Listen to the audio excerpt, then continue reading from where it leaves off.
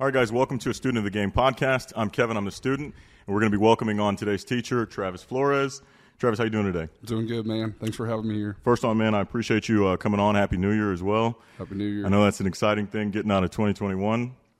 Yes, sir. So first off, tell us about what you do now. Tell us about a little bit in terms of your role, your position, your place in the industry. Yeah, so I have been with SRS Distribution for the last 5.5 years now.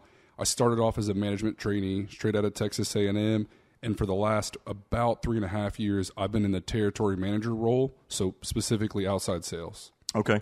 Sales is such a big driving factor in the world now, right? So many people want to get into it, and I recommend it to people because it is the biggest industry, on the planet. If you look at any business, any Fortune 500 company, the highest paying, department in those businesses is sales. And it's an awesome pleasure to have you on here to talk about sales. I want to take one brief moment, guys, to introduce you guys to today's sponsor. True Labs is a amazing supplement. It's a product that I use constantly. The Hydrate 15 is something I use post-workout during the middle of my day to keep me going. And just to make sure that, I'm completely hydrated. I have a problem with drinking water, and just making sure that I can amplify that is an amazing thing. So make sure you guys check out True Labs at truelabs.com. And get completely stocked up getting into this year. Let's get healthier. Let's get better. And that's a part of this. It's getting and growing. So Travis, tell us a little bit about your background, man. I'm very excited to talk to you about this, but I want to know, kind of where'd you come from? Where was the beginning? Have you always been in sales? Is this a new endeavor? Yeah. So I'm young. Actually, my birthday is Christmas Day, so I just turned 28. Yeah. It's a worst birthday ever. Yeah. Man, I'm from Austin, Texas. Man, I didn't come from much. My dad worked 3 or 4 jobs growing up. He did sales once, so I didn't have a lot of exposure there. I went to Texas A&M. I did what they say you should do, go get a college degree. I wasn't going to join the military. That just wasn't for me. That was my brother's dream. What's your degree in? Industrial distribution. Man. So, yeah, basically it's a real funny way of saying sales engineering. Yeah. So I skipped about 3 levels of math and physics and all the shit that no one really wants to do, and just went more of the business side of that, right? Okay.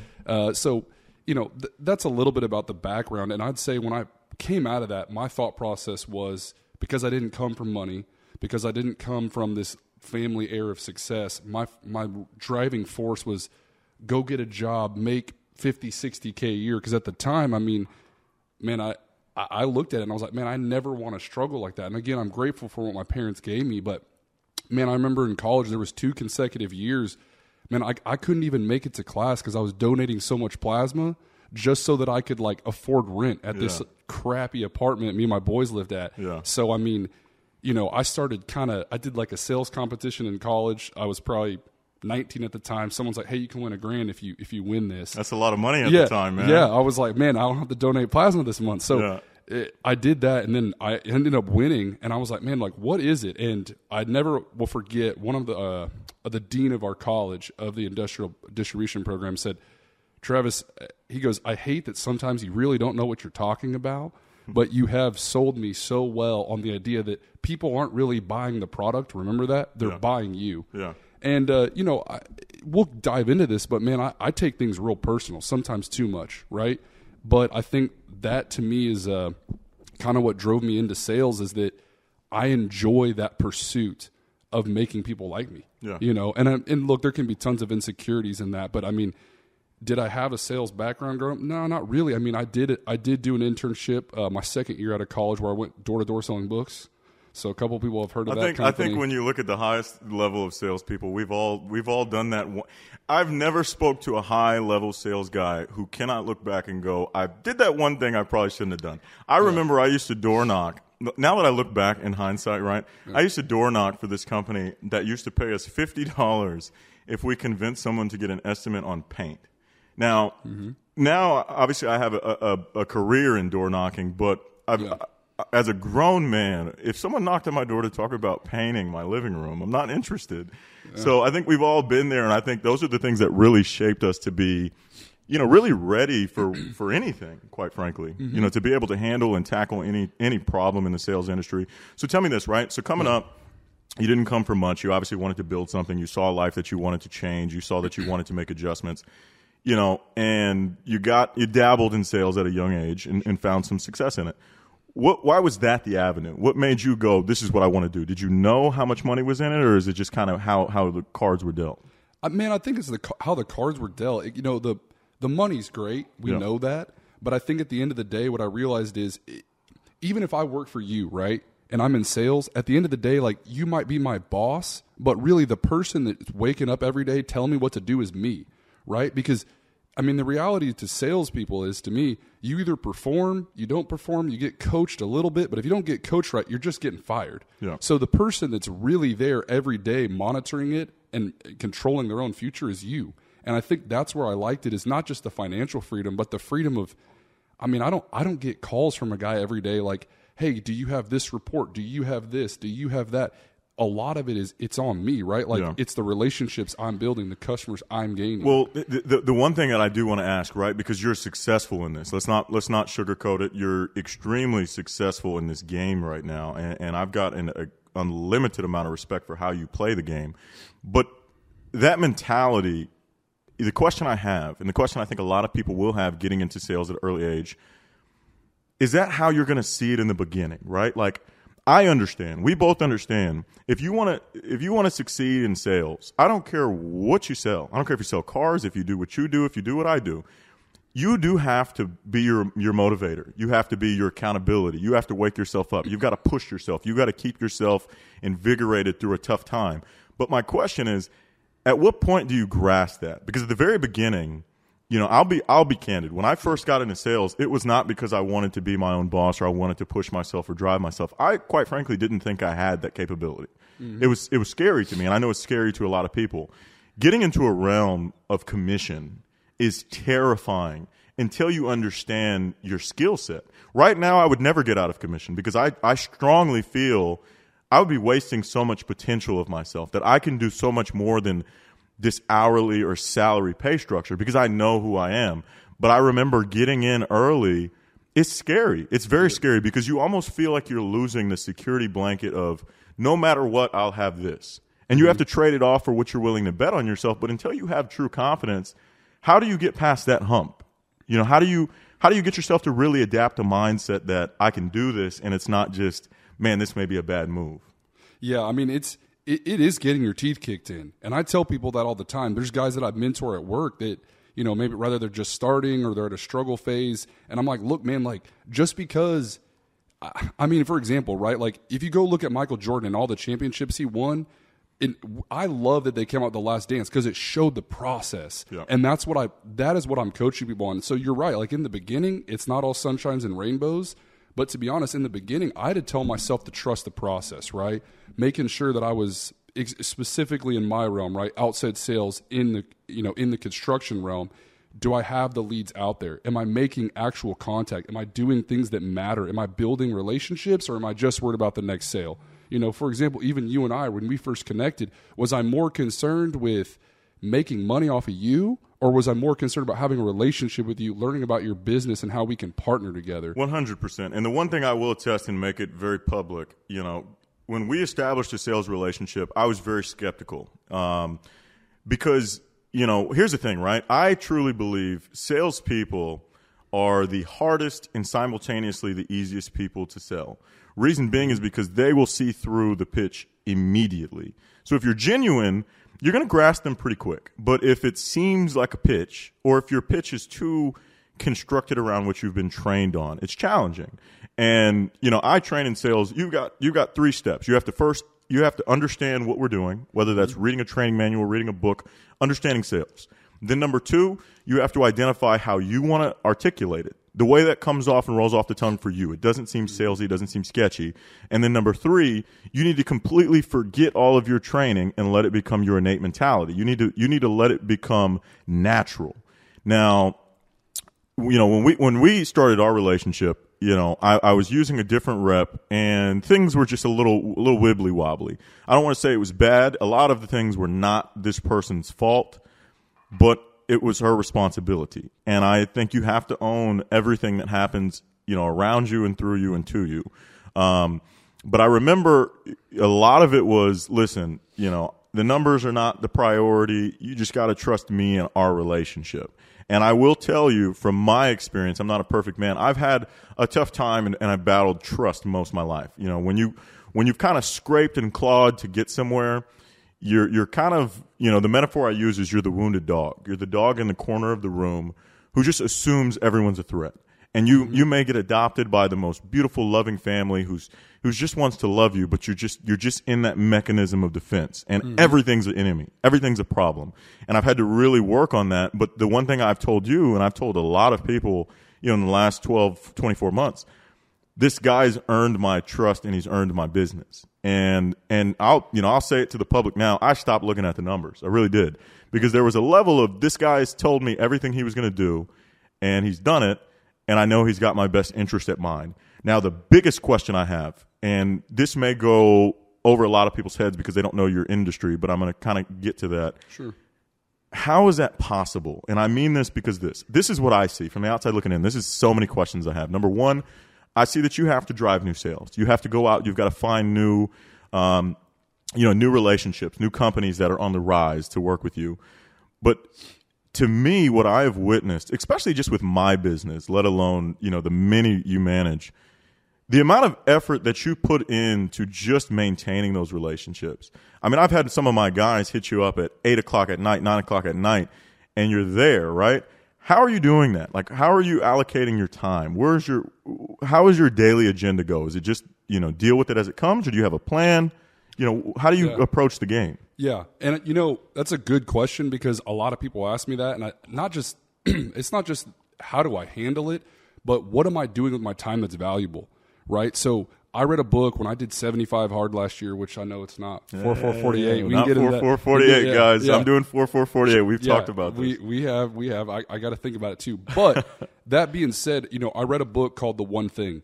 And one of the biggest chapters and one of the biggest points that stood out to me is about time. And we all know that, right? You and I are given the same 24 hours in a day. You may be more talented than me in something, but we both have time, right? And I tell people, okay, the mindset I go at when I'm forming those relationships, I mean, again, this can be sales, this can be my family, this can be my friends, whatever it looks like, right? What am I filling my time with that's valuable? So, yes, sometimes you plan what I call like this is my oh shit time, right? Yeah. So if I've got 24 hours in a day, let's subtract the 6 that I'm sleeping, right? And then let's subtract, like, again, I got a kid and I got a wife. Let's subtract the 2 hours we're doing dinner, all that stuff. So if I've effectively given myself 16 hours a day to work, how much of that time am I thinking, okay, am I doing something valuable to build a relationship, make a new one, or even retain one if there's a problem? But then also, too, how much time do I budget to make sure that when something goes wrong, I am there to answer the call? Yeah. And I think that it's pretty easy. For me, it's straightforward in my business, right? I personally will try to take about 3, maybe 4 meetings a day, which doesn't sound crazy. Again, because I've got drive time, I've got phone time in between, computer time. Yep. But doing that enables me to have time to answer those calls for those people, right? Because at the end of the day, like, it's like you said, people can see through it when you care, right? Yeah. No one cares how much you know until they know how much you care. And so the reality is, I have to put myself, for me to care that much, I need to put myself in your guys' shoes, right? And I mean your guys literally at Design Roofing, for example, right? Yeah. I have to think, okay, they are with a customer right now. They're about to close a deal, and it would mean the world to them if I answered the phone at 7 o'clock at night. Hey, man, if that was me, I would want my rep to answer too. Yep. And the reality is, it's most of the time, it's under 60 seconds of my time. So you know? The question I come up with, not that I don't understand, but I feel like this is the question that would be asked. What about the people who don't see it that way? Are they wrong? Have they just not grasped it yet? Because here's the thing, right? Sure. I believe and my belief system is very controversial. I approach the game of life in such a different fashion than most people. And a lot of times when I explain it, I even catch myself sounding crazy. But I do believe you have to maximize your opportunity. I believe that fully. I believe we're on this earth and we're given these opportunities, these people, these mentors, these chances, and you've got to take them. But I also understand that everything requires sacrifice. And the biggest one that I want to ask you, because you're in such a different predicament than me.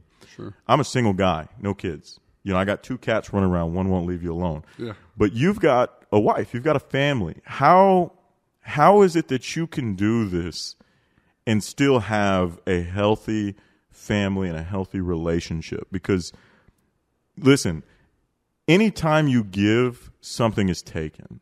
That's just period, point blank. If you invited me to dinner and I go to dinner, something is taken. That time is taken elsewhere. If I prioritize that to be, that's gonna take precedence, and I'm gonna be happy with that decision. But something is taken. So to approach the game of customer relation within sales, that, hey, listen, I understand how important it is for me to answer this phone. I understand that this person is counting on me to make this sale. I agree with that. But the question I have is, how are you accepting that in a time where maybe your family's with you or that you're in the living room? How do you, for lack of better words, how do you make that sale to them? Is that something you prior established? Is that something that they already know? Is this something that you're just dealing with on the fly? Hey, baby, I got to take this. I mean, how are you doing that? Yeah, so for me, the reality is I like that you said this, and I want to expand on this because this is another point that in the One Thing, the book that I read, it's one that I'll reference, and then Winning by Tim Grover. Both of those books that I read in 2021 now spoke a lot to me. But one thing that I told my wife the minute that I stepped into sales, because when we got married right when I started the sales role. So we're in just about 2 weeks. We'll have been married 4 years, and that's about how long I've been in sales. You got dates on your watch? No. I just had to check. I had to check. I was like, wait, what check day the is rollie, huh? Yeah. I got a little Christmas present for myself. Yeah, but nice. that's all that to be said. Something that my wife and I had this conversation 4 years ago. So before we're in the thick of, let's just pretend that it was a 10-year awful marriage, and I get it, right? Salespeople everywhere can tell me about the struggles it makes. Something that I sat down with my wife and we continuously have this conversation is, I'm not making sacrifices, I'm making choices. Because a sacrifice seems like I give something up. If I'm making the choice to not only better my business and my customer's business, I've made that choice, right? A sacrifice makes it seem like, oh, well, I'm going to choose to now leave the house. I'm going to choose to leave and do this, right? Like I gave something up. How did I give something up, right? If I'm answering that call from, let's just say that you never ever have heard of me, right? Mm-hmm. You finally call me back. I answer the call. You're like, oh my gosh, dude, you were there for me when I really needed somebody, blah, blah, blah, blah, blah. It transpires into you being a new customer of mine, right? That wasn't a sacrifice. I gained something. So from the jump, I had a conversation with my wife to say, hey, at certain times, I'm going to make these choices for my family, for you. When for did you daughter. have that? Was that at the beginning? Was that when it became effective? Because here's the thing: when you first started, those occurrences haven't happened yet.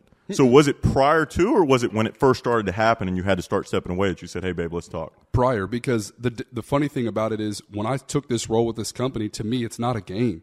I don't wake up every day. What I tell people that work for us. Hey, man, if you're happy and you want to wake up, and I'm sure you have people like this too, that you sense this complacency, right? Mm-hmm. And don't get me wrong, when you first start in sales, you're like, oh, man, if I could just make $100,000, right? Like as if it's this money that's going to get you. But then you get to a point where you start making more and you still want more, right? Yeah. But to back up on that point, to me, it's like I tell people at our company, hey, if you're happy waking up, making $125,000 a year, go work for my competition. I would love to compete against your ass because that's not how I work. Yeah. This isn't a game. I'm not driven by what goes into my bank account on Friday. It doesn't matter to me. Yep. I matter because I'm trying to make the best version of myself and those around me, right? There's so much potential. Why would I stop? So, yeah, that conversation happened in the beginning because I told my wife from the jump, I'm like, hey, I am my own worst enemy. I don't need you. I don't need my boss. I don't need our CEO to tell me, well, Travis, you should kick it in gear. I'm going to do it myself. Yeah. So we had that conversation. Again, that was just me intelligently having at the beginning so that the groundwork had been laid to know what it would look like as I pursue this career. Yeah. So the foundation was set so that nothing's surprising. Hey, this is what it is. Yeah. So here's the thing, right? I believe fully, and listen, I've been blessed. Absolutely blessed with some amazing mentors, amazing mentor in my life. I've got two of them that are wildly successful on different levels, and I've had the blessing to be taught some lessons that I think people gain over time at a very early age, which has definitely helped catapult me to where I'm at. But one of the best lessons I got from a mentor of mine, early on in my career, in the fitness industry was, he said, Kevin, you can't chase the money. If you chase the money, you're going to get tired. You can't chase the money. The money will follow you. He said you have to run after something bigger than money, something relevant to your life's goals, your ambitions, your desires, your life's purpose on earth, the money will chase you. It will come after you. But if you chase money, there are going to be moments in time where you get the money, and then what? I remember this specifically because, when I was younger, real young, man, I remember, to give you some background, I remember I was a GM at a fitness club under this. My mentor was my direct vice president, and I had crashed my Mustang, man. Young guy, remember I'm young, and I crashed my Mustang, man, and life sucked, right? I was riding my bike, and I had a motorcycle at the time, but that was my only other vehicle, and it was cold, it was raining, and I had to ride through the rain. And I remember I had hit a monthly bonus. It was $10,000 bonus plus my check. So I ended up getting like a $15,000 check for a 2-week period. This is the first time I had ever made that type of money in my life.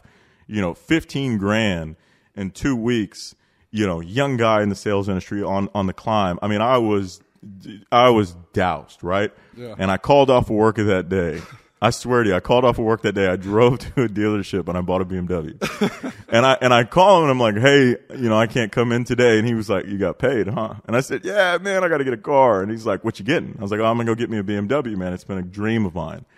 And he said, just make sure it's not about the money. And I said, okay.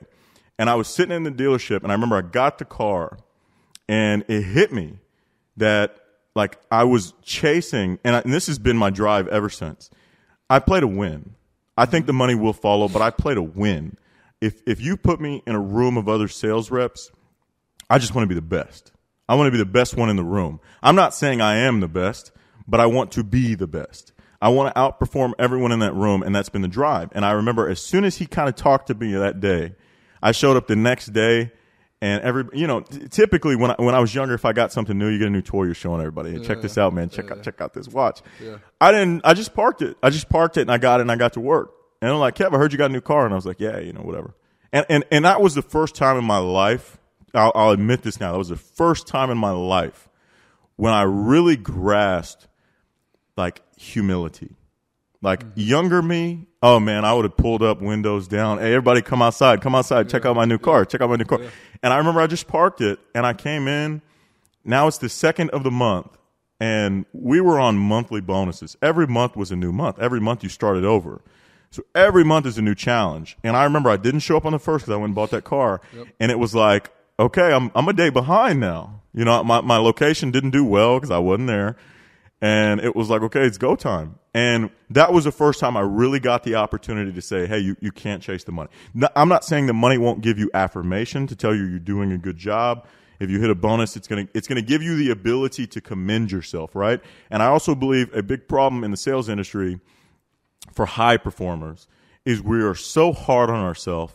We don't pat ourselves on the backs enough. And I believe in that because you do have to be your arch nemesis and your number one fan. You got to be the guy who says, hey, we got this, but you also have to be the guy who says we need to do more. You have to be that.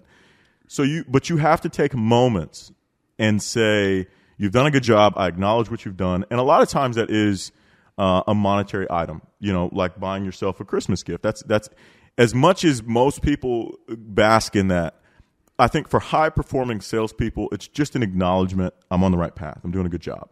And that was, I think, for me, the biggest moment. The question I have for you, and one of the things I do want to bring up. So in your situation, you've told your wife, you've told your family, hey, this is what I'm signing up for.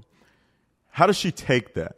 I had a great conversation with someone recently, and he was talking about how he found his drive in the midst of a relationship. Meaning what I told him is I said, she never really got the opportunity to sign up for that. She signed up for a version of you, and in the mix of that relationship, you became a different version. How does she take that? Does she just say, okay? Like, did she know that was you prior? Or did she just say, okay, I'm with you and I'm signing up for this new version? I think it was already who I was prior, right? My wife knows that I am my own arch nemesis, as you said, right? And I think that part of that too is that one thing that I like that you talked about humility, right? Like I wanted to dive into that because one thing that my wife told me was, I'm just going to share this and be a little bit open here. So SRS Distribution, we sponsored the Las Vegas Bowl. I seen that. Wisconsin, that was awesome. Yeah, we had a couple of commercials, all that stuff, right? So again, it was a West Coast game, right? Like they're playing in Vegas. Games at 9:30, 10:30, I think here. I'm sitting up there watching it because I want to see the commercials, and I heard my direct mentor is in one of the commercials, whatever. And I remember I was getting to bed. It's about midnight, and my wife, Becca, she's still awake.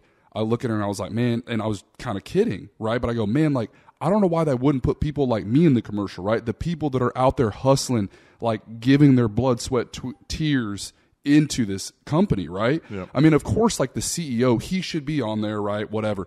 But I remember my wife looked at me and goes, because I told her, I said, I don't know, but I feel like I now have this itch where I need to be my own boss. I think I should quit soon in the next year and start my own company. She goes, well, what do you want to do? I said, well, I don't know, maybe general construction, but maybe something completely different, right? Yep. And she said to me, and I'll never forget this because it just stuck with me. She goes, if you were to leave this company because you want to be your own boss and you want to be the guy in the commercial, then you already know you're wrong, because it sounds like you need to worry about being behind the scenes and taking a humble pill. And I was like, oh, shit. Like, yeah, it's a tough blow. Yeah, huh? she's like half awake, eyes half open, and she says that to me, and I'm like, damn, dude. But, to your point, to your question of like, hey, what, did she sign on for this new version of me, or was it something that was already known? It was already known, but I think that one thing, like you said, the money is just a way for us to measure each other, right? You came from the fitness industry, I'm in this industry, and now you're in it too. The reality is I wake up every morning, right? And at 3 a.m., so it's going to be the first email that hits it, unless it's you emailing me because I know you're up late, right? But most of the time, on my work email, the first email I see is what we call a TM ranking scorecard. So it's a territory manager, fancy word for outside sales scorecard, every single morning. Against everybody in your region. So there's probably, I don't know, sometimes you can tie, whatever, but there's like 80 dudes on there in the state of Texas, Louisiana, whatever, just our region. And we get to see where all of us were. And there's a white, meaning above average, yellow average, red below. And every single day you get to see not only where you at for the day, but for the month and where your budget is, right? So that being said, like, we're already measuring that, right? Yeah. And if I wake up every morning thinking, again, I check it every day, whatever. But if I wake up every day thinking I want to be first, sure, that's great. Be motivated, right? But at the end of the day, that's just a way to measure. So for my wife to sign on to this, she knew, hey, this is the kind of person you are, but I had to take a humble pill. And again, even with that kind of friendly, joking reminder the other night when we were watching the game, I have to wake up realizing that, hey, for her to accept this version, I need to be able to chase the success, the ability to win, right? Yeah. I want to go into a room and I want to win so bad because I love the process of winning more than I do like that, right? Yeah. It's the same thing. If I asked you, hey, if you and I go play basketball tomorrow, are you going to be more happy when you win, or are you going to be more pissed? Like if I had to measure your happiness scale 1 to 10 and your sadness or pissed off scale 1 to 10, what's going to be higher if you lose or if you win? If you win, you'll high five me, hey man, good job. Like that was a good game. Like if it's close, right? Like if it's 8-10 or something, you might beat me, but at the end of the day, like you hate losing more than you like 100%. Winning. 100%. So to answer that, yes, if there was a sliding scale of emotion, and I won. Didn't matter the score. I could have won by 1, could have won by 10-0. The emotion of my winning would be very minimal. Very minimal. But if I lost, and for anyone watching who knows me, I would be sick. I've almost gotten into fist fights for losing tic-tac-toe. Because I'm like, you got lucky, let's play again. And they're like, no, I'm not playing again. I'm like, play me again now. Like, oh, man, I hate losing. And it has nothing to do with the drive to win. I just don't want to lose. So I completely 100% agree with that. But I constantly ask myself, where does that come from? Like in your opinion, the drive of competitiveness, which I believe if you truly want to be successful in the game of sales, you have to have a competitive nature. Not necessarily competing between me and you, but competing between me and me last month or last year or last week or last quarter or whatever your business is or organization's grading scale is. You've got to compete, because the one thing that I will tell anyone trying to get in sales or progressing in sales, the market is going to consistently get harder. There's no sales orientation or sales market that's the same. If you sell homes, sell cars, sell Girl Scout cookies, the market's going to get harder because it's becoming more and more and more diverse and diluted. You know, the Girl Scout cookies used to own, and I know I'm using this as an example, but they used to own cookies. They owned the cookies. If you went to Kroger, there was no cookies that competed with Girl Scout cookies. Now, with the up-and-coming platforms that people are able to create individually, you're finding so many amazing, amazing gourmet things that you can just go online or they'll pop up in your ads in Instagram. It just happens now, right?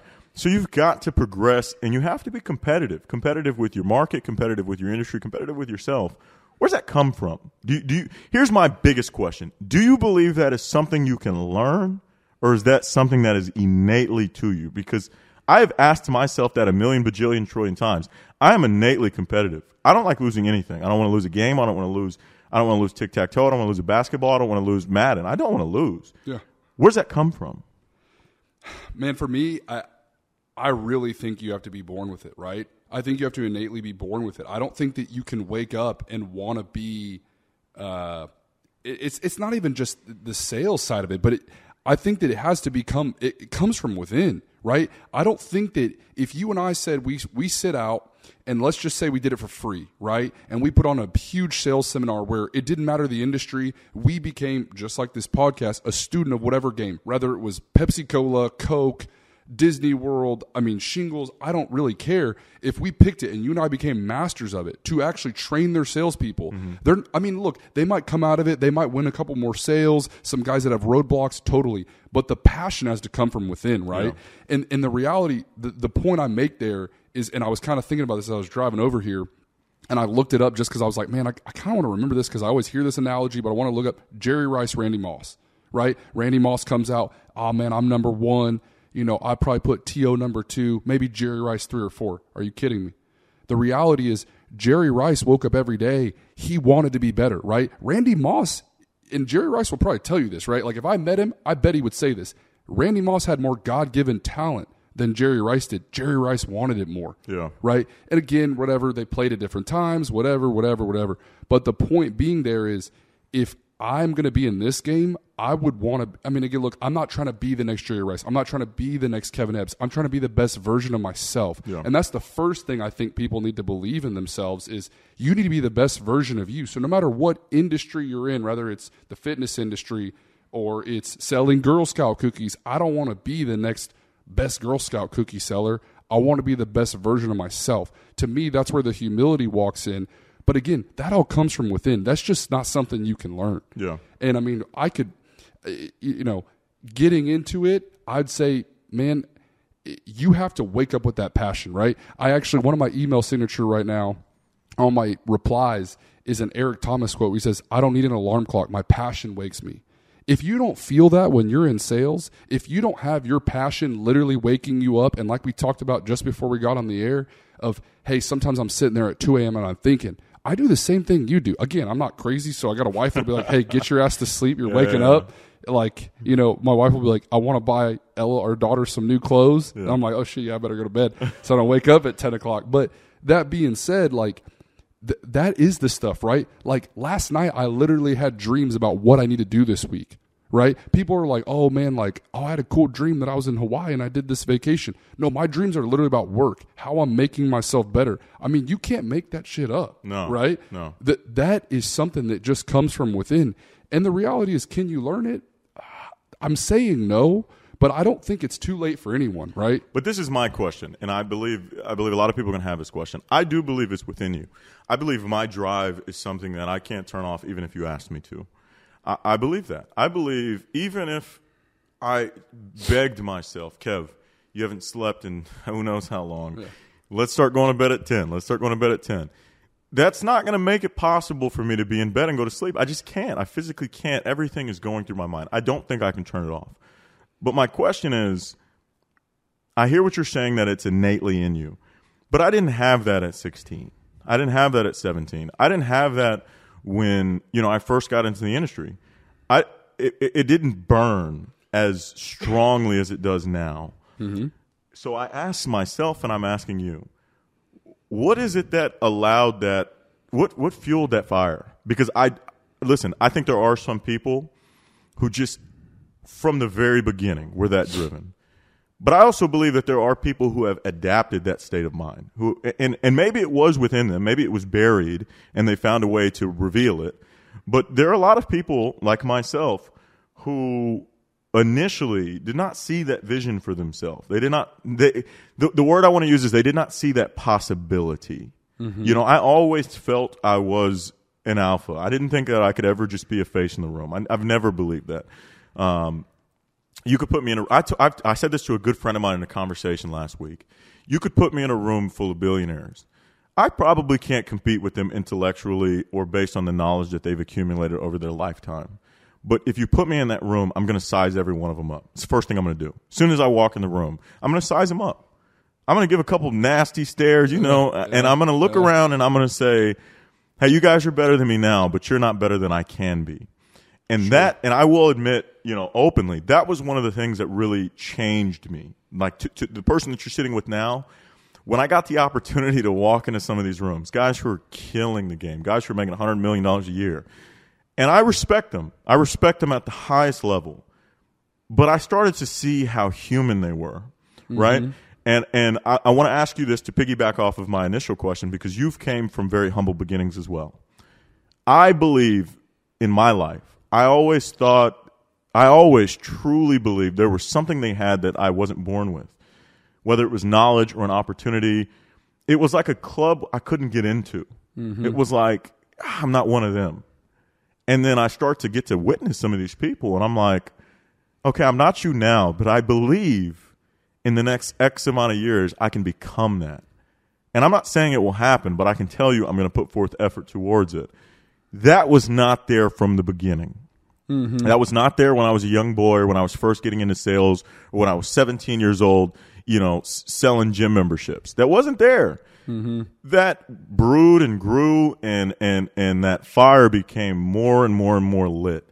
How does that happen? Where do you think that comes from? Because the first question I want you to answer before you explain that, what you are now, the version of you who is extremely impressive, from your customer service to your sales orientation to your organization to your management, was that who you always were? Obviously the skill set increased, but the mindset, was that always there? Well, and I think that part of that, to answer that question, is what you do today shapes who you will become, right? You are who you are becoming. And so to that point, like at some point in time, you have to have that reality. And I agree with you, right? When we're 16, we're just chasing tail, we're being stupid, or, as a phrase, we're young, dumb, full of cum, whatever the phrase is, right? It's a joke, but the reality is that's kind of who we are. But the reality is, it's like you said, you kind of, in a way, you answered you said what I was going to say just in asking the question is, it was already there. It was just buried deep, right? Someone just didn't realize the potential. Yeah. So again, I said something of you got to be born with it, right? That doesn't mean if you're listening to this and you're like, man, I want to turn my life around. I want to do this, right? Okay, the minute that in your mind you quit saying to yourself, I want to and I will, that is when the mindset has begun to shift and you start to unlock that potential, right? Same thing, right? I go into a sales room full of salespeople, entrepreneurs, whatever it is. Same thing, man. I'm sizing up. Man, that guy's no better than I am. He just got lucky. He just had opportunities. But the reality is, for when I actually make progress is when I step into that room and realize, okay, you have to have this Napoleon mindset, as I say, right? So Napoleon, right, he was the guy that would go into battle, right? He'd go talk to every single person at the different front of the war. I mean, we're talking, again, look, I'm not military, so forgive me. You're talking generals to lieutenants to just infantry, right? Let's just use that analogy. Like he's talking to the lowest of the low, the highest of the high. Yep. Well, by the time he came up with a strategy, he was actually the smartest person there. He knew more about better ways to attack not only the enemy, but the structure they were on, what the weather was doing, what positions they knew were more key to, succeed in that said battle. So the reality is he walked in being the dumbest person there, but he used the ability he had been given to, like you said, to learn from those around and apply those principles. So to me, to answer the question, what is it that comes from within? Is it someone that you can become? Is it something that is always buried in there? Yeah, I think so. I think that deep down you have to accept not only that humility, but have that drive within you. It's there. You just have to figure out what it is, because everybody has a passion, right? Absolutely. So again, like maybe it's not for me. Maybe it's not selling shingles, right? Like at the end of the day, let's just call a spade a spade. That's what I do. If someone said, what do you do? That's what I do. But for me, the reason why it's passionate is because what I actually tell people is, hey, I'm in the building materials, but I'm helping other people build their business. And the reality is, I'm not here to tell you how to run it. I'm here to look at it and say, hey, man, I think that maybe this could be better. Or you say, man, this sucks. I'm not good at this. Let me help you get better at it. Yeah. And I think when you have that, not only that place of humility to learn, but to help others, that's when that starts unveiling itself. So again, whether you're 16, you're 25, you're 45, because I think these are lessons you can learn, right? I mean, my 91-year-old grandmother still wants to tell me, hey, I'm still willing to learn.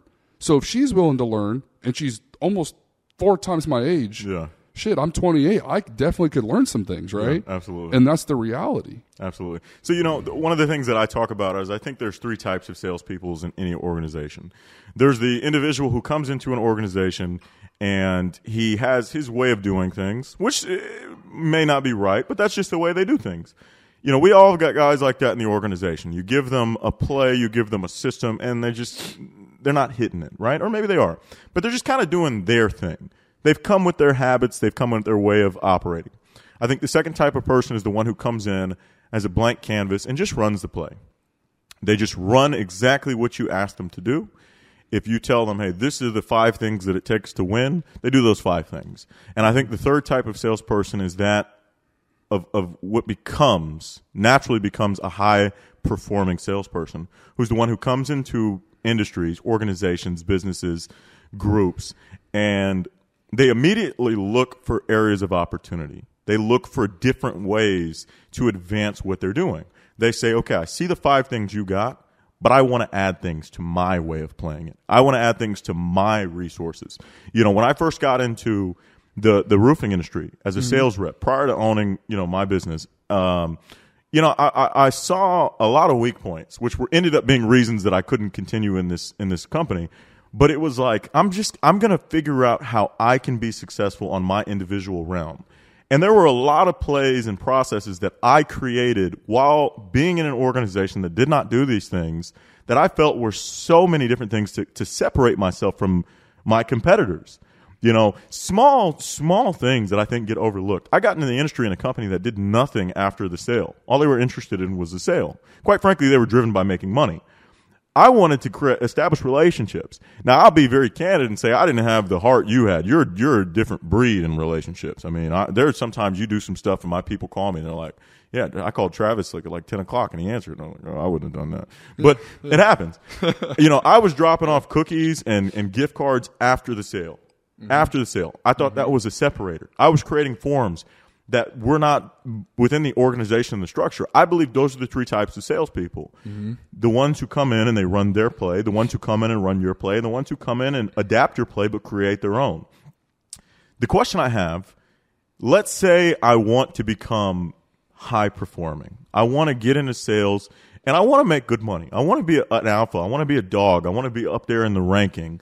But it's not clicking yet. I'm one of the guys who wants to change some things. And I've got plenty of guys like this. I know plenty of guys like this. What's the first step? Where do I go from there, in your opinion? I mean, like you said, it's always you versus you, right? And I believe that. And so for me, like if you're the guy or you're the girl that's struggling, that you can't make that breakthrough, again, it's not always to me that you're doing something wrong. It's just part of the process, right? So part of the process is failing. It is not connecting. It is that way. But, for me specifically, or for my industry, my side of it, right, we're distribution. So let's just call it what it gets called. We're the glorified middleman, right? And so here, I'll just give you an example in our realm, right? A guy I'm mentoring, he tells me this all the time. Hey, man, like I've got this new customer. The reality is Home Depot and Lowe's sell the same thing we do, as do our competitors. We're in Dallas, Fort Worth, Texas. There's thousands of people that can do what we do. And I'm like, he says that to me. I go, okay, do you believe that? Well, yeah, man. I said, okay, yeah, you're right. Like Home Depot's a little bit cheaper, right? In this given example, so fill in your business, right? Someone else is cheaper, yep, right? But the reality is, do they have you? So the minute that you start believing in yourself, right? Like the minute that if I am let's just call it the like low self-esteem overachiever, maybe, right? So, for example, let's just continue with this example. Let's just say that you are actually my boss right now, right? Okay. And I'm crushing my goals, and you're telling me that, but every time I'm like, man, it's just not good enough. Yeah, and you're kind of like, Trev, you need to pump the brakes, dude. Like, you are doing well, right? Like, you're number one in the district, or you're number one in the state. But you're just kind of beating yourself up. Yeah, exactly. The minute, if I'm talking to somebody like that right now, I would say, hey, the first thing that you have to realize is that in this game that we're all playing, that's sales. Again, not only is it you versus you, but you have to when you elevate yourself, it's not thinking less of yourself, it's thinking about yourself less, right? So the minute that you take the opportunity to say, okay, what is it that I can do for my customer? Again, I'm going to share this with everybody. I hope you don't mind. So I know for a fact that I follow Kevin on Facebook. I follow Kevin on Instagram. Like, we're friends, right? Like, he and I are friends, right? I know for a fact that we both live in Dallas, Texas. So, and I both know that we love basketball. So again, it's 3 months away. Yep. And I found a way to get, Section 100 tickets. Again, this is Travis. This is not SRS. This isn't a suite, nothing like that. We're going to have 4 tickets that I got to send to him for Lakers Mavs. And I want to pause it real quick, guys. He knows, and anyone who knows me knows. Listen, I believe in the business of entrepreneurship. You have to have beacons of what you're trying to emulate. Until you find out who you are, you have to establish how you want to move and who you really look up to. And anyone who knows me, whether I look like a fanboy or not, I admire the way LeBron approaches the game of life. Not just the game of basketball, but the game of life. His legacy, how he approaches press conferences, how he approaches leadership. I've admired this guy for a very long time, and I truly believe a lot of my attributes in the way that I see business, the way I see the world, have been emulated behind this guy. I've watched almost every interview. I've watched everything. So it initially was a emulation, and then it grew to a fascination, and now it's controversial and an obsession. So I will attest, when I saw this, when I saw the man got Lakers tickets, it was huge. It was huge for me, and he knew that, and I think that's what he's getting the point to, is how much of a big deal it was for him to make that extra step for me to show. And again, I say this all the time, it's got to be bigger than business. We may have a business relationship, and we may have X and Y, but your relationship, which is exactly what it is, it's the past between the two of us, our relation in the world. Although it's originated in business, it has to become bigger than business, and those are the best relationships, because that's where trust comes from. The rep you stole me from, that I cheated on you with. She's an outstanding business person. I will tell this on air now. She's an outstanding business person. There was not enough attention to make it bigger than business. And I can never blame someone for that, because that's not your job. You've done your job effectively. I cannot fault you for not making it bigger than business. That's your job. That's what you get paid for. But when people do, they separate themselves in the marketplace. They truly do. I've said this to some of my guys. I gave out gift cards to every sale I've ever made in my career. I can't ask you to do that. That's not your job.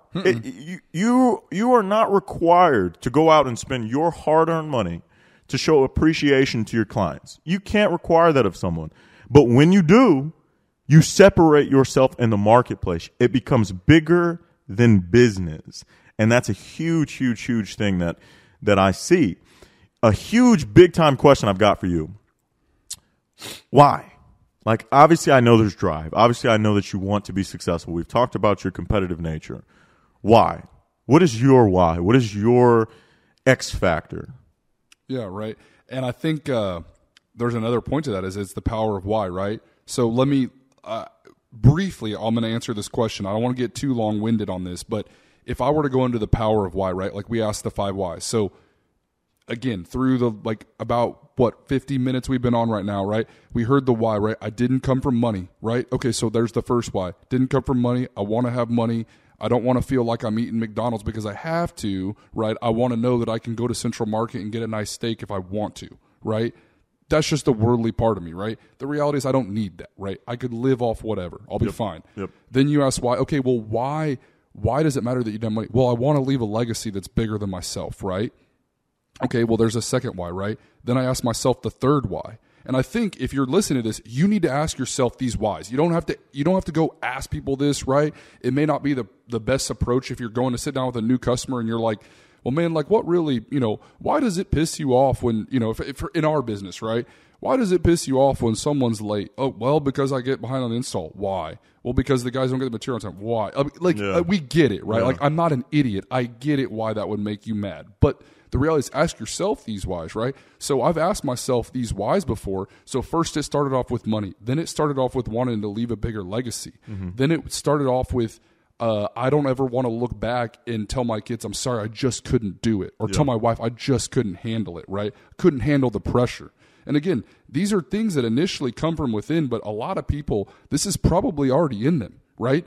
Those whys are probably already deep inside a salesperson churning, waiting to be unlocked. You just have to tap into that potential. But, when I got to that fourth and fifth why, I realized that I said to myself, okay, every morning before I get in the truck, when I get in the truck, before I see a customer, before I talk on the phone, because it's pretty damn rare that someone's going to call me by the time I get in the truck, unless there's something bad happened, because I'm in it early, man.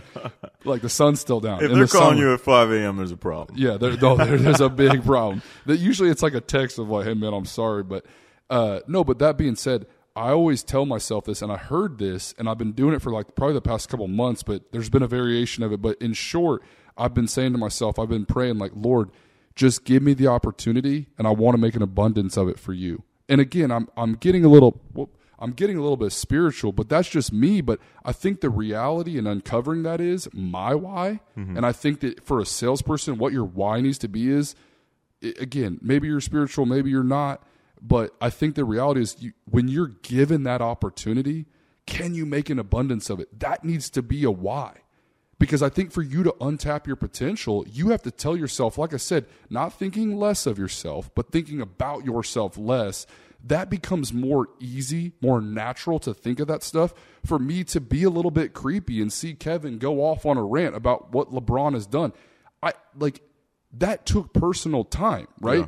I'm not checking Instagram during the day. Again, right? Like, social media is great for leads. I'm just going to say that out there. No matter what business you're in, you're going to find leads on social media. But that being said, I don't park it and tell my boss, I spent 4 hours in a bougie coffee shop in downtown Dallas just looking at Instagram, looking at roofers. Yeah. Like, absolutely not.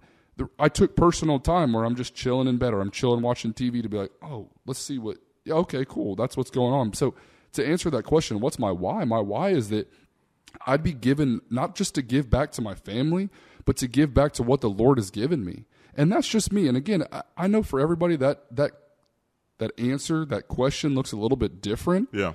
But I think that the true drive, part that comes out of a true person of humility, a true salesperson, is that they don't reek this commission breath of it's all about me. I want a Lambo. I want a house. Because guess what? Like, I'll never forget this. We could probably get into this too. I have a lot of respect for Tom Brady. Not just because he's in my fantasy this year, but because the man, like, he refuses to lose. Yeah. To a point of where he's in his 40s and he's still playing football, and most guys his age are, in the booth.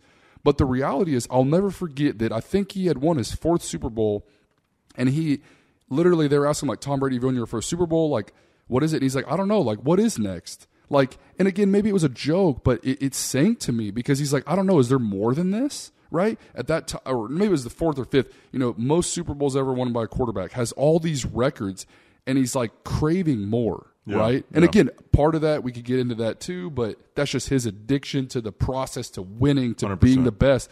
But I think if we go back to the sales role, like at some point in time, you need to have your why, because in that moment, again, it's just an interview, right? Maybe he was just tired, joking around, whatever, but you need to know that you fulfilled your why. Yeah. And I think that if you constantly feel like you're chasing it, it doesn't have to be the money, it doesn't have to be being number one, whatever it is, you're going to go through life pretty unhappy. You might be a damn good sales guy. 100%. You're going to be unsatisfied. So here's the here's the segue to my next question, because I firmly believe that. I believe that you can attain many of your sales goals, many of the milestones that you have in mind. I want to accomplish this. I want to earn this. I want to gain this. I want to drive this. I want to live here.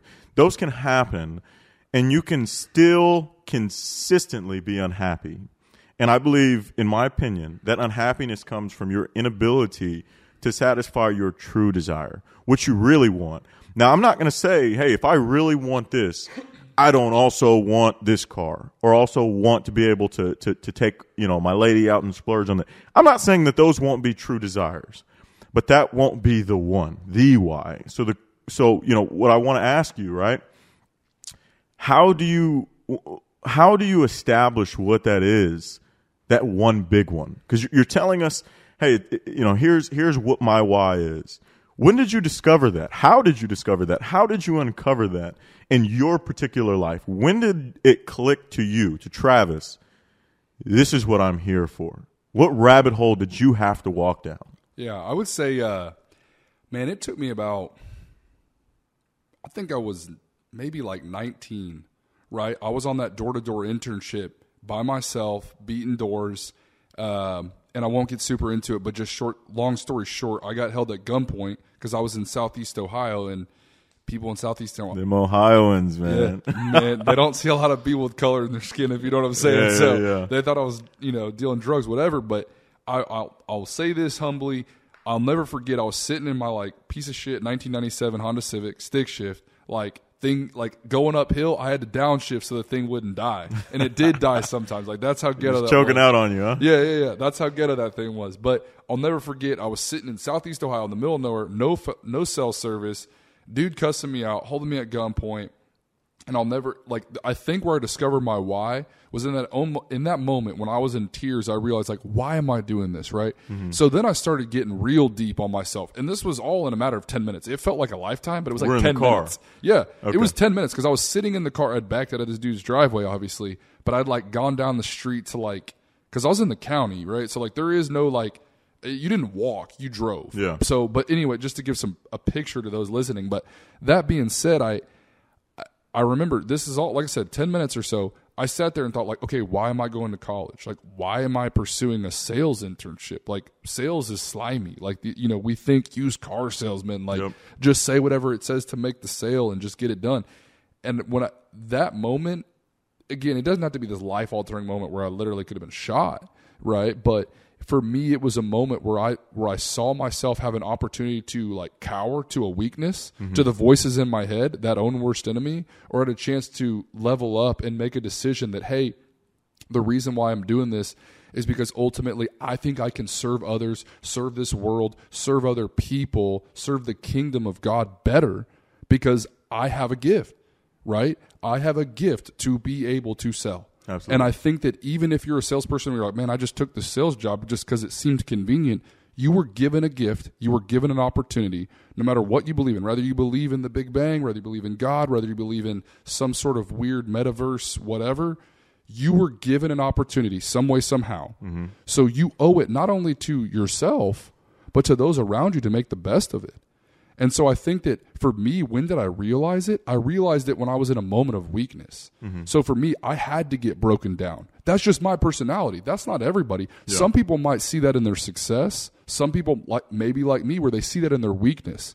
I was at my weakest point. I had made no sales that week. It was a Thursday. I remember it to this day. It was a Thursday in July, hot as hell. The days are long. I hadn't made a sale. And at that moment, I realized, is this for me? And then I went back to a fundamental basic of control the controllables, control my attitude. Very next door, I made a sale. 10 minutes later. Had been literally held at gunpoint. The next one, I made a sale. And the reason why I discovered my why there is because I took the opportunity where I was okay, I've been given the opportunity. Lord, what should I do with it, right? Mm-hmm. That was just me. I know that's not everybody's story, but I think that at some point, it doesn't have to be life-shattering. You have to have that discovery moment is what I'll call it. You have to have a discovery moment of why am I doing this, and if I'm given this opportunity, what am I doing with it? Yeah. Well, what I believe is similar to what you're explaining, you have to see what we refer to as the bigger picture. Mm-hmm. And for men like us, religious men, our bigger picture, I believe, and I'm sure you do as well, is very God-ordained. Mm-hmm. I do believe we were placed on this earth for the mission to grow into what God intends us to be to fulfill the purpose that he's given us when he put us on this earth.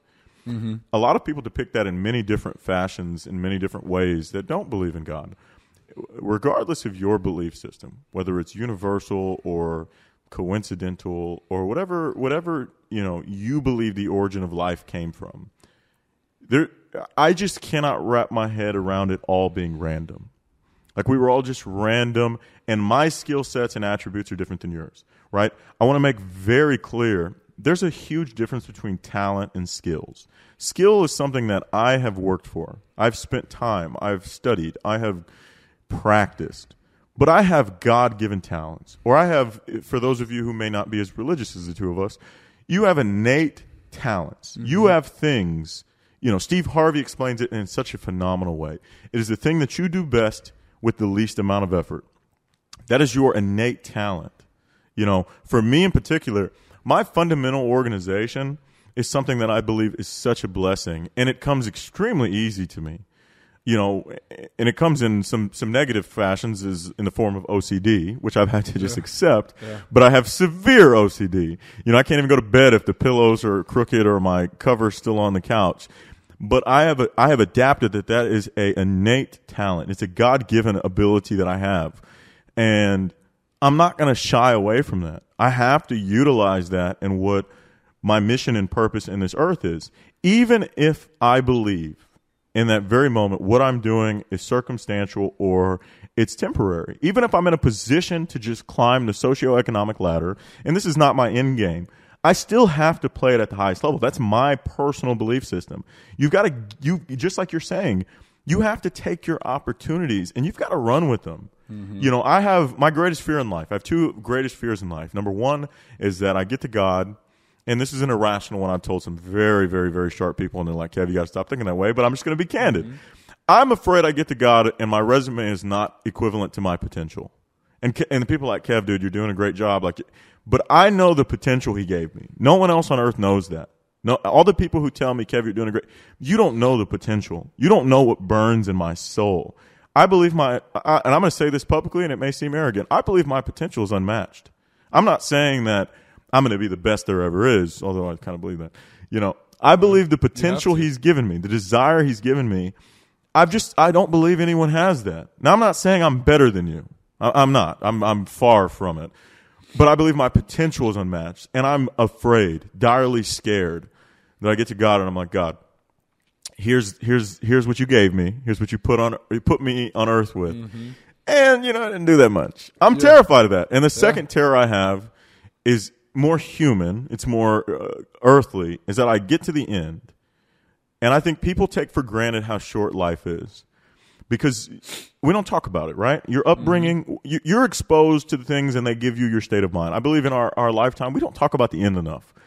Because it's gloomy. It's dark. It is. But if you really understood at 20 years old, 18 years old, 16 years old, there's a possibility that you only make it to 60, 70. The average lifespan in America is in its 80s. If you really take that into account, you're going to grasp, I don't have that much time.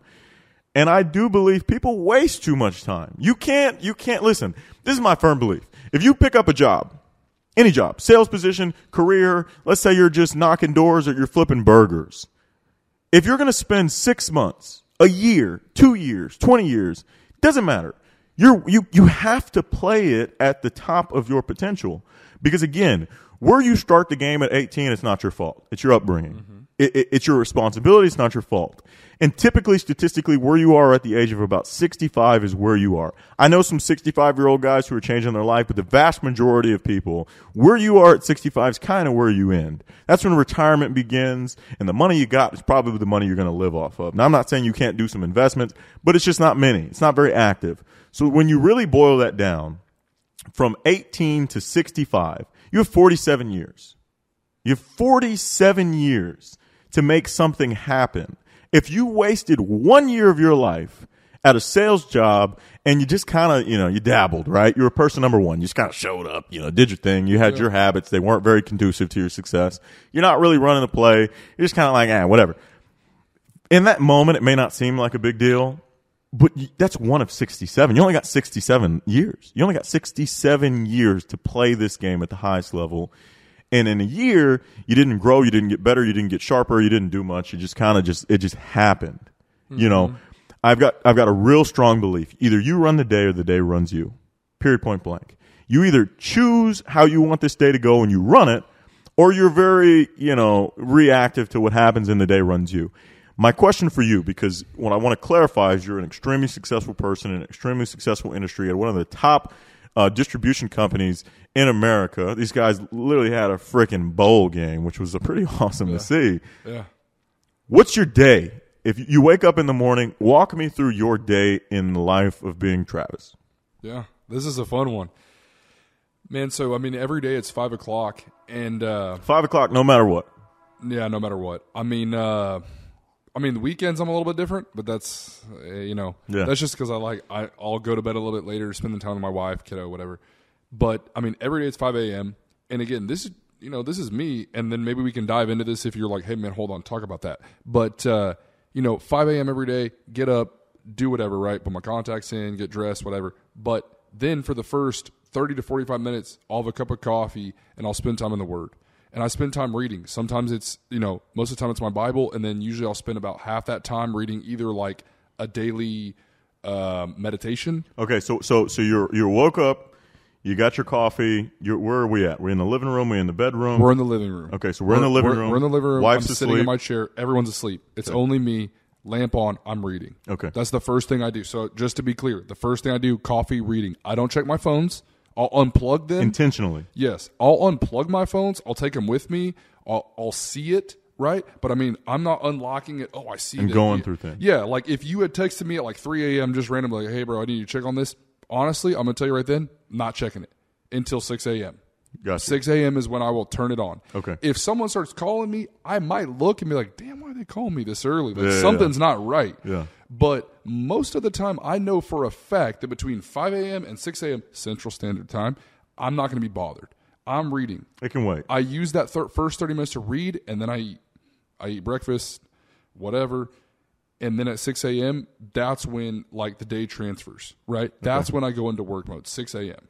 And then from there, depending on the day, what I have, again, look, this is just me. I'm a big Starbucks nut. I don't know why. Their coffee ain't that great. It is what it is. Man, but you're one of them, huh? Yeah, whatever. But whether it's there or sometimes it's there, sometimes it's breakfast with the customer, I leave the house because I know that I want to be on the phone. I know that I have enough respect. Question. I get that concept. I want to get out the house. I want to get active. What if you have nothing? What if you have nowhere to go? What if there's nothing on the schedule? Do you still leave? Oh, yeah.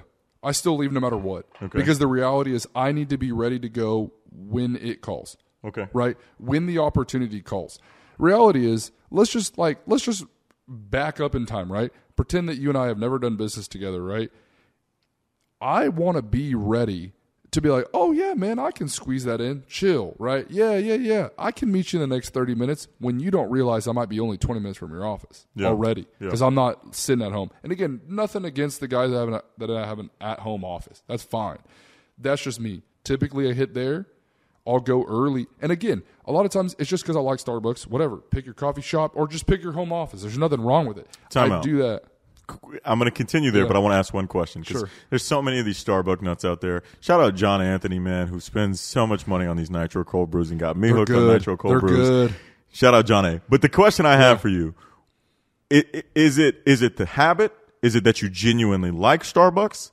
What is it? Because I'm not big on it. I won't do it. And the reason I won't do it, I bought a Keurig. I've got a Keurig. I've got a whole coffee station, a very nice coffee station nice. for the record. Yeah. But the question I do have is it a habit? Is it that you like it? Is it a ritual? Okay. Habit.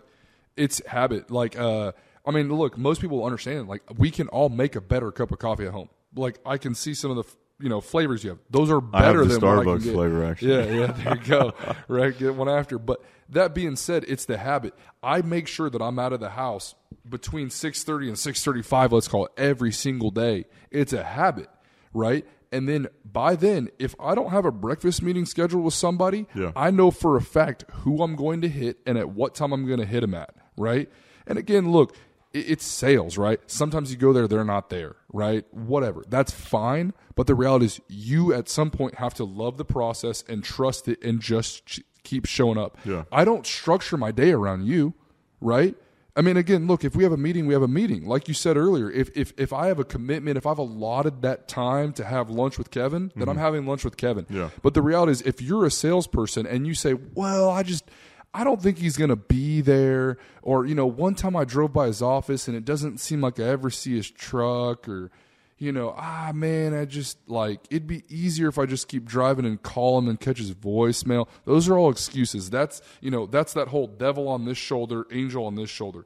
You have to get to a point where you realize that, I mean, honestly, I don't listen to either one. The good one that's like, yeah, you can do this, or the one that's like, no, you can't, just stay home, whatever. It comes through a mental breakthrough where you're driving yourself, right? You're telling yourself you're going to do something. So again, for me, it's trust. I like the process, right? And again, I like the ritual, the commitment, if you will. Usually lunch meeting. Usually, there's a downtime where I kind of catch up on phone calls to the next one. I'd say that usually, typically, unless it's set in stone, I usually don't take many meetings after about 3:30. Okay. Because the reality is for us, again, this is just my business. We close at 4:30. I like to be able to call the store, call my customers, make sure that any little things. This is like what I was saying earlier. That sort of the oh shit moments. Like, oh man, I need to do this, or I need to do that. And again, that's just my business specific. Yeah. Right. Because again, like, I'm constantly inspiring others, but this is a whole other conversation. As sales is, how do you inspire the others around you? If you have a team that's inside sales management where their paychecks and their pay and their time is not, they're thinking the 9 to 5, if you will. Yeah. How do you motivate that? That's a whole other thing. But just again, back to my day, I guess if we were to sum it all up, right? Up at 5 a.m., go, like I said earlier, 2 to 3 meetings a day, right? Finish that last one ideally around 3 so that I have about an hour and a half, 2 hours. Right? Then I go work out. And again, the whole workout, I'm probably on the phone. Like, I'm the most annoying guy at my Texas Family Fitness over here on Mockingbird. If you're in Dallas, don't go to Texas Family Fitness and talk to me. You'll hate me, because most likely I'm on the phone and people are like, man, what are you doing? I'm like, oh, man, yep, okay, yeah. I'm that guy because I'm still working. Oh, hold on, man. Let me get off the squat rack real quick. I got that. Okay, yep. No problem. And then again, go home, have dinner. And again, usually when I get home, it's about 6:30, my wife would say. Sometimes it's real bad. It's 7:30. But the reality is, when you say, hey, you've answered my guys at 8 o'clock before, you've texted them back at 9 o'clock or 10 o'clock at night, the reality is there is, again, back to making those choices, I make a commitment that when I'm having dinner, I eat dinner with my family, I look at my wife in the eye and I have a conversation with her. And even though my daughter is only 18 months old, I'm sitting there, I'm looking at her in her high chair, I'm having that conversation. If I hear my phone ring, it doesn't matter how much you buy from me, I'm not going to answer in that time. Yeah. Because the reality is, if something was that important, I just laid out my day for you.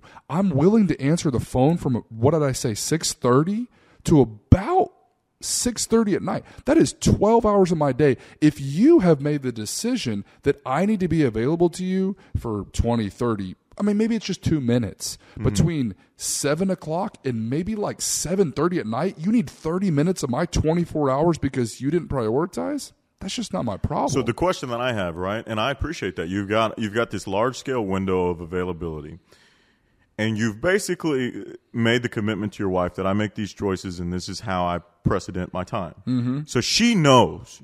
Have you made it clear to her that dinner time I will take no interruptions? Is that something she's aware of? Oh yeah. So this was a part of what I would call, I'm not going to use it in its literal sense, but I would call it the agreement that you guys made on your operating. This is completely undisputed time that you have of mine. That's a part of it, I assume. Oh, 100%. Okay, and that gives her the peace of mind that she's still a priority in your life. Oh yeah, again, this could go into, again, this is just me, but like, for example, like this Tuesday, right? Mm-hmm. There's actually going to be a little bit more time. There's going to be about 2 hours you can't reach me because it's date night. The first Tuesday of every single month, I go on a date with my wife. We have a little Mexican joint we like. We like to go there, and then same spot. Oh yeah, same spot. Real good. Margaritas are good. I can sit down, eat. Shout out to El Vecino over in East Dallas. I can sit down, eat, and be gone in 45 minutes. Maybe that's why I like it. But I will literally leave my phone in the truck. I'll sit there. I'll check it real quick when we get back in the truck, and then we'll go over to White Rock Lake, and I'll go on a walk for maybe a mile, maybe 2. Just depends if it's freezing cold like it is today in Dallas, and just talk with my wife. And the reality is, what I tell people in a conversation that I've had to have with some of my customers is, hey man, I do one date night with my wife once a month where for 2 hours, sometimes even less, if like maybe she doesn't feel good or I don't feel good or whatever the case may be, I've made that commitment and that choice to her because the reality is that's time that I've committed, right? Yeah. And again, I could get real deep into this, but I just want to say this too. I'm also the kind of person too where if you and I are going to lunch, let's say it's a business lunch, right? If you notice, I'll put my phone down, face down, on vibrate. You cannot see who's calling me, and most likely, if we're in a restaurant, I'm probably not going to hear it buzzing either, because the reality is, let's just say that you're like a small customer, potential customer to me, right? I don't care. I mean, look, I do care if my biggest customers call me. That's important, right? That's me. Right? Yeah, right. but the reality is, at that moment, if you're in sales, the most important person right then is sitting right in front of me. Man, so look, I want to give a quick shout out, man. That lesson I learned this year, and I don't even say this year, I mean within the last 90 days. Shout out Brandon Pogue, man. This dude took me to lunch, right? And I want to first announce publicly, this dude's entire relationship in my life is because God put him here to speak to me about my future. He invited me to lunch after a group. I'm in a group called Kingdom Business Leaders. Amazing group through Gateway Church. If you don't have a church, Gateway Church. And we're in this group, and he invites me to lunch. Actually, it was breakfast because we had just left. I don't know. It was like 1, but we had breakfast. Yeah. And he said, Kev, who's the most important person in your life? And I started thinking, and I'm like, man, who's the most important person? And he's like, you're wrong.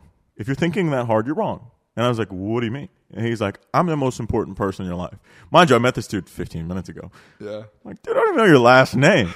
And he's like, he said, I learned this from a great mentor, and I'm going to teach this to you now.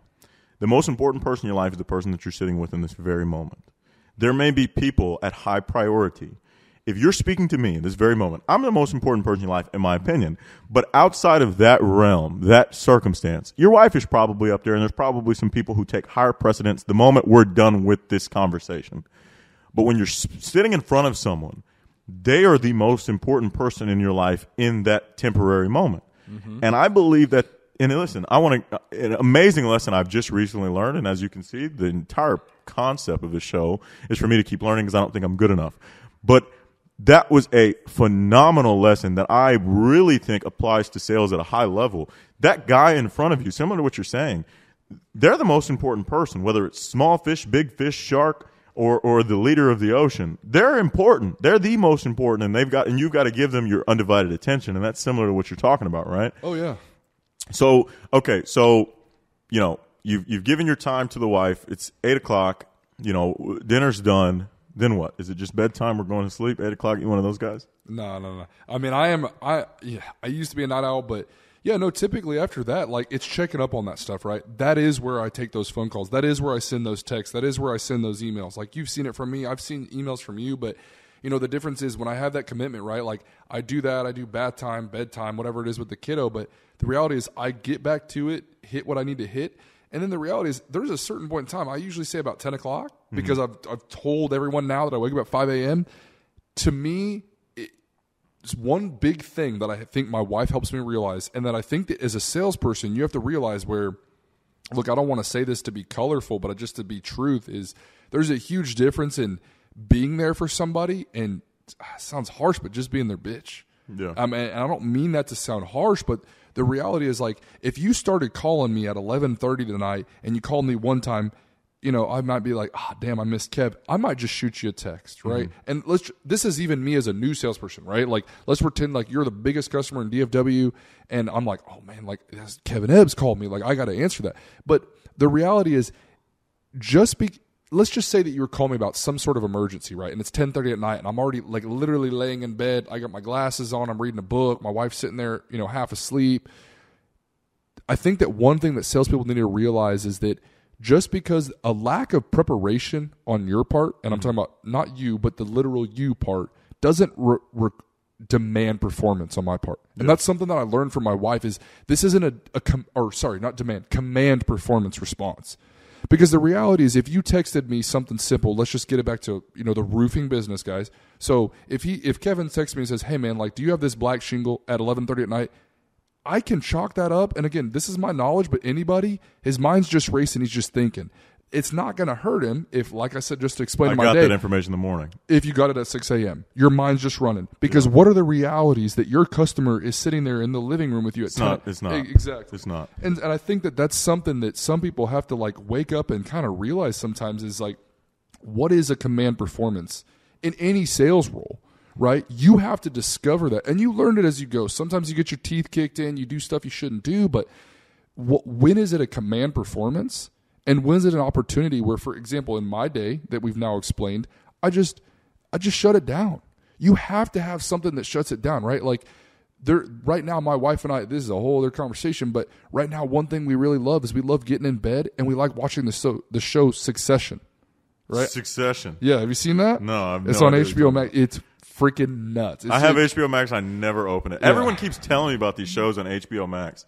Yeah. My business partners, Anthony and John A., keep talking about this doggone show on HBO Max. Can't even remember the name of it because I've never watched it, but I don't open my HBO Max. So I've got a question. I got a few because now you got me going, but we're going to wrap shortly. Sure. That's your vice, right? I believe every high-performing individual in the marketplace, whether that's sales, if you own a business, if you own a small one-man band, you do have to have a vice. You have to have something that allows you to take the stress off of your day. You're in a high demand on a daily basis. Sure. People need you. People are counting on you. There's a lot of pressure you live in. You have to have a vice. Is that what you're saying your vice is, or the vice of your relationship? I would say so too, but I think that like part of what your vice has to come from not just like you gave a perfect example of that, right? Like it's different, right? Everybody's in different stages of life, but I think that, you know, as my mind gets going on this, right, like we could have a whole other conversation about it, but I think that at some point in time, not getting back to that innately waking up with it, but also to like having a little bit of something that just, I don't like saying tethers you to reality, because there's that Jordan Peterson podcast with Joe Rogan and everybody freaking shares it. The whole, you should be an absolute monster, right? And they say no. Or he says, no, you should be an absolute monster, and then you should learn how to control it. That's exactly what you've shown me about you and this thing, right? I've learned something about you, right? Like your mind is constantly going, right? Like it might be 2:30 in the morning. You're like, oh man, I should get some shut eye. I got to play basketball at 5:30. I want to win. Yeah. No, F that. I'm going to get up. I'm going to grind on this, right? And then I'm going to just show up anyway. Yeah, I'm going to show up anyway, right? Yeah. Exactly. But the reality is like that, like it's not that you have to have a way to, tether you to reality, because I don't like that. But what I tell people is you have to have something that gives you peace. You have to have something that just gives you the ability to relax mentally, right? Because again, like, look, like you said, if you don't believe in it, that's fine. But like on the seventh day, what did Jesus do? Rested. Or I'm sorry, not Jesus, but God. Yeah, he rested. Exactly. You and I need rest in some shape or way. I'm the same as you, man. If it was up to me and I had like been there like God's right-hand man, I've been like, hey man, we don't need to sleep.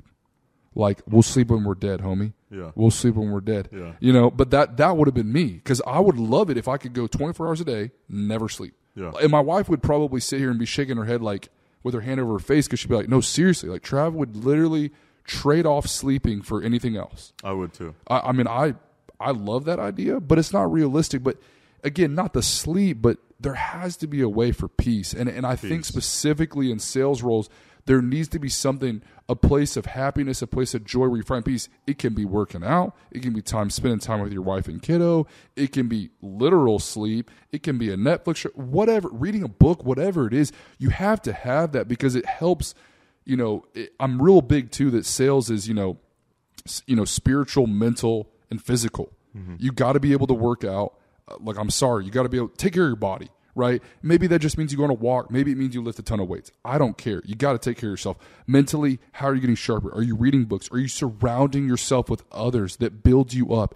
If I walk in a room, I want to be the dumbest one here. Between you and me, I hope that I am the dumbest one here. I'm pretty sure that I am, but that's okay. And then the third one is spiritual. What are you doing? What are you doing that helps revitalize yourself, right? Yeah. That gives you that newfound energy, because you and I both know that you can be physically exhausted and still find a way to find sixth gear. Absolutely. And that's part of it. So part of that vice is, how do you find that rest? Well, one of the things I think people miss is your mind is a muscle. You know, maybe not in its literal sense, but it's a muscle. And all muscles require rest. If I challenge people to consider it in a way that they can best understand, which in our day and age, the world we live in, we best understand our bodies. We understand our bodies far more than we understand our minds and far more than we understand our spirit. The body is the one that we grasp. There's science behind it. There's understanding. There's studies. There's tests. There's trials. There's so much more, right? Versus what we've learned about the mind, which is such a convoluted, complex thing that we don't know yet, and the spirit, which we have not even tapped into, although we understand it. If you worked out every day for what I would say in his story, he's depicting the fact that he utilizes his mind at a high level for roughly 14 to 16 hours a day. If you worked out for 14 to 16 hours a day, every single day, and you never gave your mind or your body what you're referring to as peace, the time to allow itself to rejuvenate itself, to get back into a shape of health, to then be used again, well, then you're going to have a problem. You're going to result in exhaustion. It's going to happen. You can't run all day. Every day. You just can't. You've got to rest. And I don't think people put enough time into that mentally. We're using our brains and we're trying to learn and grow and change and apply it in our industries and our success and what we do. But how much of it are you purposely using to give it rest or peace in what you're saying? And I think that is a huge area of opportunity in the marketplace, that you have to have very intentional rest. And you're referring to it as peace, something that gives you that peace of mind that, okay, it's winding down for me to be able to use it again tomorrow. Oh, right? 100%. This isn't Limitless, right? We all love that movie. I bet you would agree too. If I was like Bradley Cooper and I could, at the end where he discovers he could take one pill and just, 100% maximum capacity all the time, because apparently as humans, we only use 30% of our brain. But no, to your point, like I ran the Dallas Marathon 3 weeks ago, right? Exactly 3 weeks ago to the day. I'm not going to Boston, right? I did it in 3 hours and 30-something minutes, right? Yeah. That shit hurt, man. Like when I crossed the finish line, I kept jogging, and then I got to where they gave me the warm blanket and the coconut water or whatever, and I'm like, I remember sitting there and like, I've never felt that tightness and that pain in my body. And that was just for 3 hours. So to highlight your point, if I'm mentally, I've already admitted it, right? I'm trying to think, what am I doing as value time? I use some of the let's call it right brain, left brain, whatever, some of the like less critical thinking part of my brain to solve the oh crap moments. That's just looking something up that I already know, whatever. But that being said, if I'm still using my brain between high function, so let's just call that like low rep, heavy weight, and then high rep, low weight, I'm still using my brain in that function, right? Yeah. We all can conceptually understand working out. If I'm doing that for, again, let's subtract working out because that's kind of mindless when I'm checking stuff. Let's just pretend like when I'm driving, I'm not thinking that hard. I'm still using it for 10 to 12 hours a day. I just told you that I ran a marathon in 3-ish hours. Let's just pretend like I walked it and doubled my time. So that's 7 hours. That's still short. And I told you I was in physical pain for like 3 days. Yeah. Like I looked like a paraplegic. I lifted my legs and shit.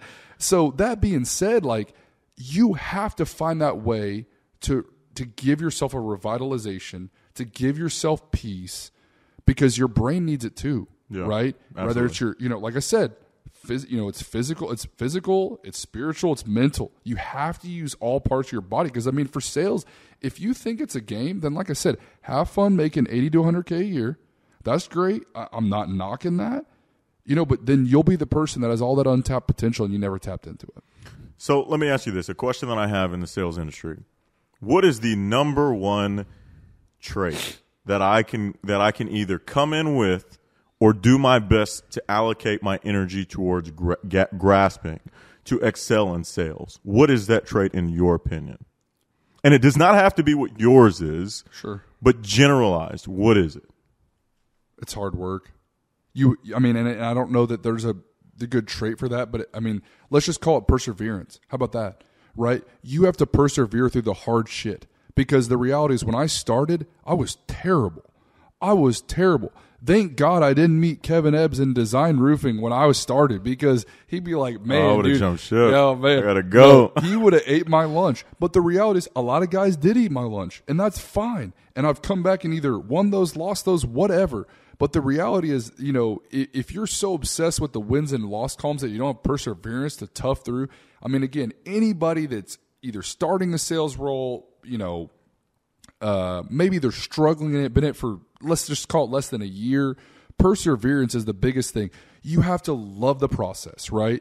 You know, you're going to be in pain. Just go get the reward. That's what I told myself. I mean, a huge thing I learned about myself in this marathon was, if you're already in pain, you might as well finish, right? And that, I think that's so applicable to sales. It sucks. People they'll literally cuss you out. They'll tell you they're not, you know, and sometimes they're just like, I'm not interested, but maybe they're, you know, a jerk about it. Whatever it is, you have to be you have to have tunnel vision to perseverance, right? Mm-hmm. To realize that, like, I've come this far, I'm going to get the reward. Eventually you'll figure out, because it doesn't matter what sales realm you're in. The reality is there's probably a lot of potential, right?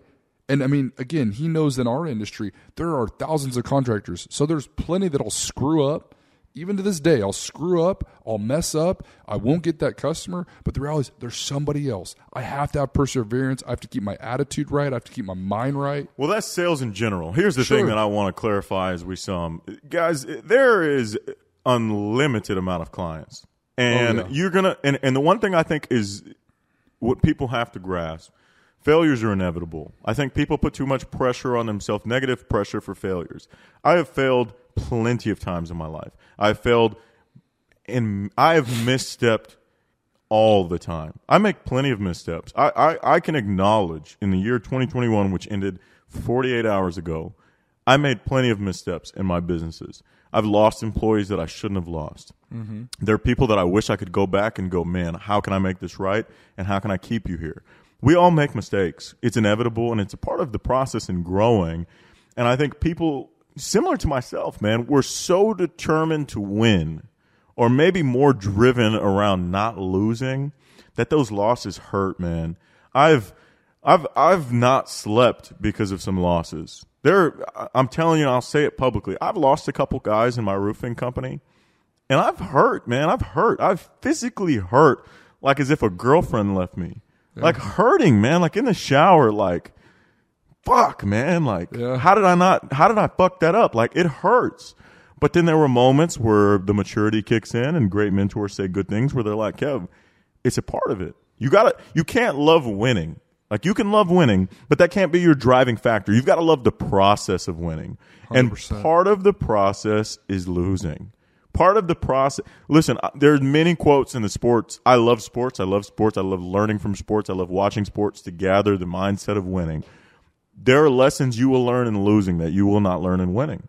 There are lessons of how strong you are and how much adversity you can handle that you will only know from losing. It's when you lose and the locker room is sad that you find out who you truly are. Just like what you explained earlier, you found out your drive in that car, that Honda Civic, at the toughest point in life. Yeah. So I encourage everyone watching this and listening, if you're not in the place you want to be, if you're in a tough moment of life, if you're failing in your eyes, this might be where you absolutely need to be to really get the things that are going to then catapult your career. You know, Travis, I want to tell you, man, working with you in the last 24 months, seeing your success, you know, seeing where you came from, hearing the story about your beginnings and where you started to now the fact that you showed up in a Rolex and a nice trimmer F-150, it's astonishing, man. The question I want to sum with, how much and how important, and don't just tell me what I want to hear, how important were the losses? It was huge, man. Because I think, like, you hit the nail on the head. Like, not only is it about, you know, I don't learn anything from winning, right? Like, the win is cool, right? But the reality is in sales specifically, you plan to win, right? Mm-hmm. Like, listen, like anybody you out here listening to this, when you are in sales, when you plan to win, you know what that customer's volume is. You know what it is that they're buying. You know what products. You know what margin they're going to make. You know what expected commission most likely you're going to make. And so the reality is you already have it calculated, right?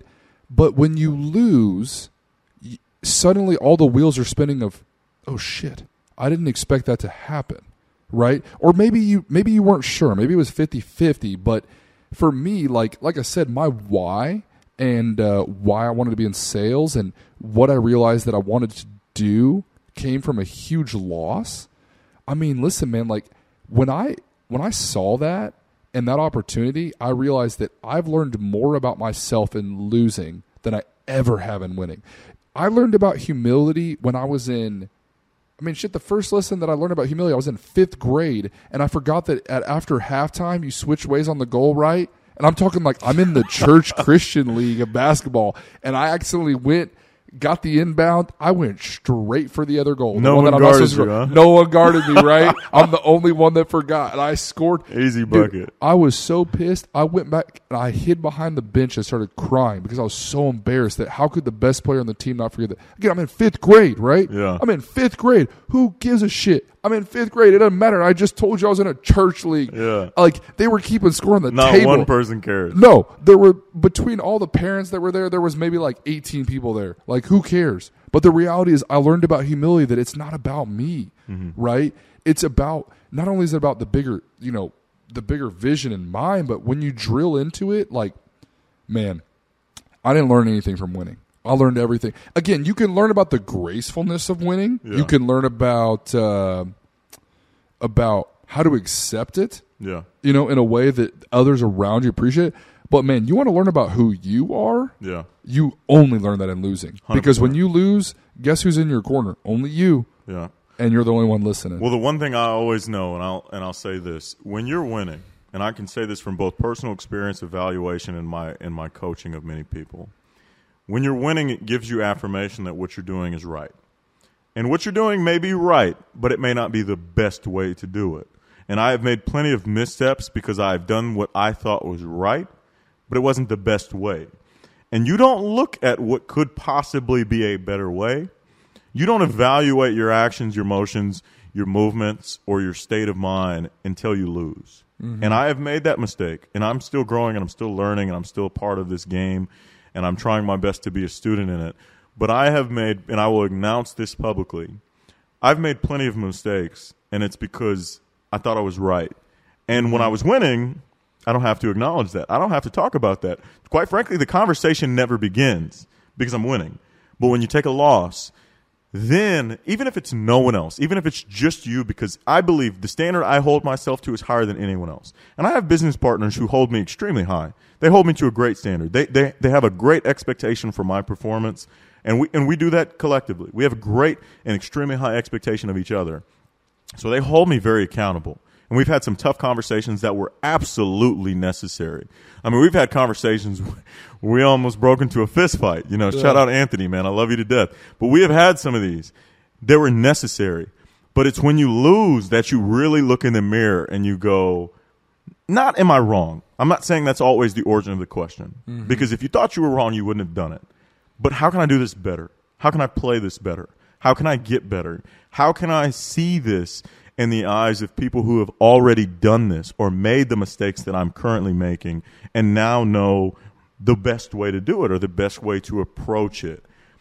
That's the origin of this show. That's what we're on here for.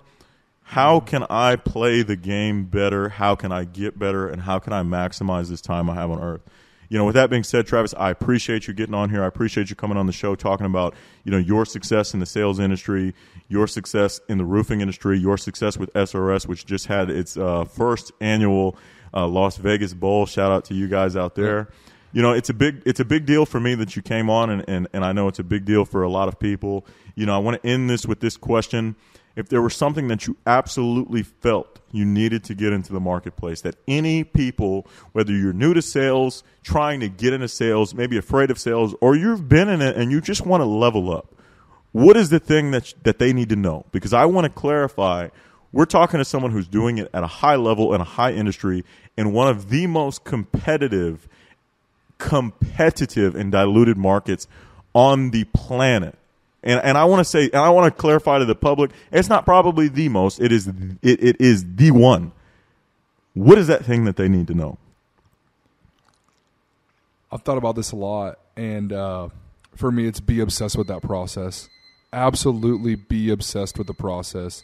No matter what you do, no matter how much you give, you literally have to be obsessed with the fact that it's not about the wins and loss column, although we just harped a lot about what the losses mean, but just be so obsessed with what you are doing to get better and what you're doing to shape yourself into the man or the woman you will eventually become, that you love it so much. Yeah. And like we talked about earlier, be more upset with the losses than you are happy with the wins. Yeah. And when you start to realize that, again, you can learn that. You can learn to realize that you hate losses more than you like winning. And one day you wake up and go, man, shit, that stung. Like, I was just playing rec basketball and I lost, and that stung. The minute that you realize that's you and that's the reality that you've accepted, you'll start realizing that you're going to start making breakthroughs that you haven't made before. Man, that's awesome. And I hope you guys heard that.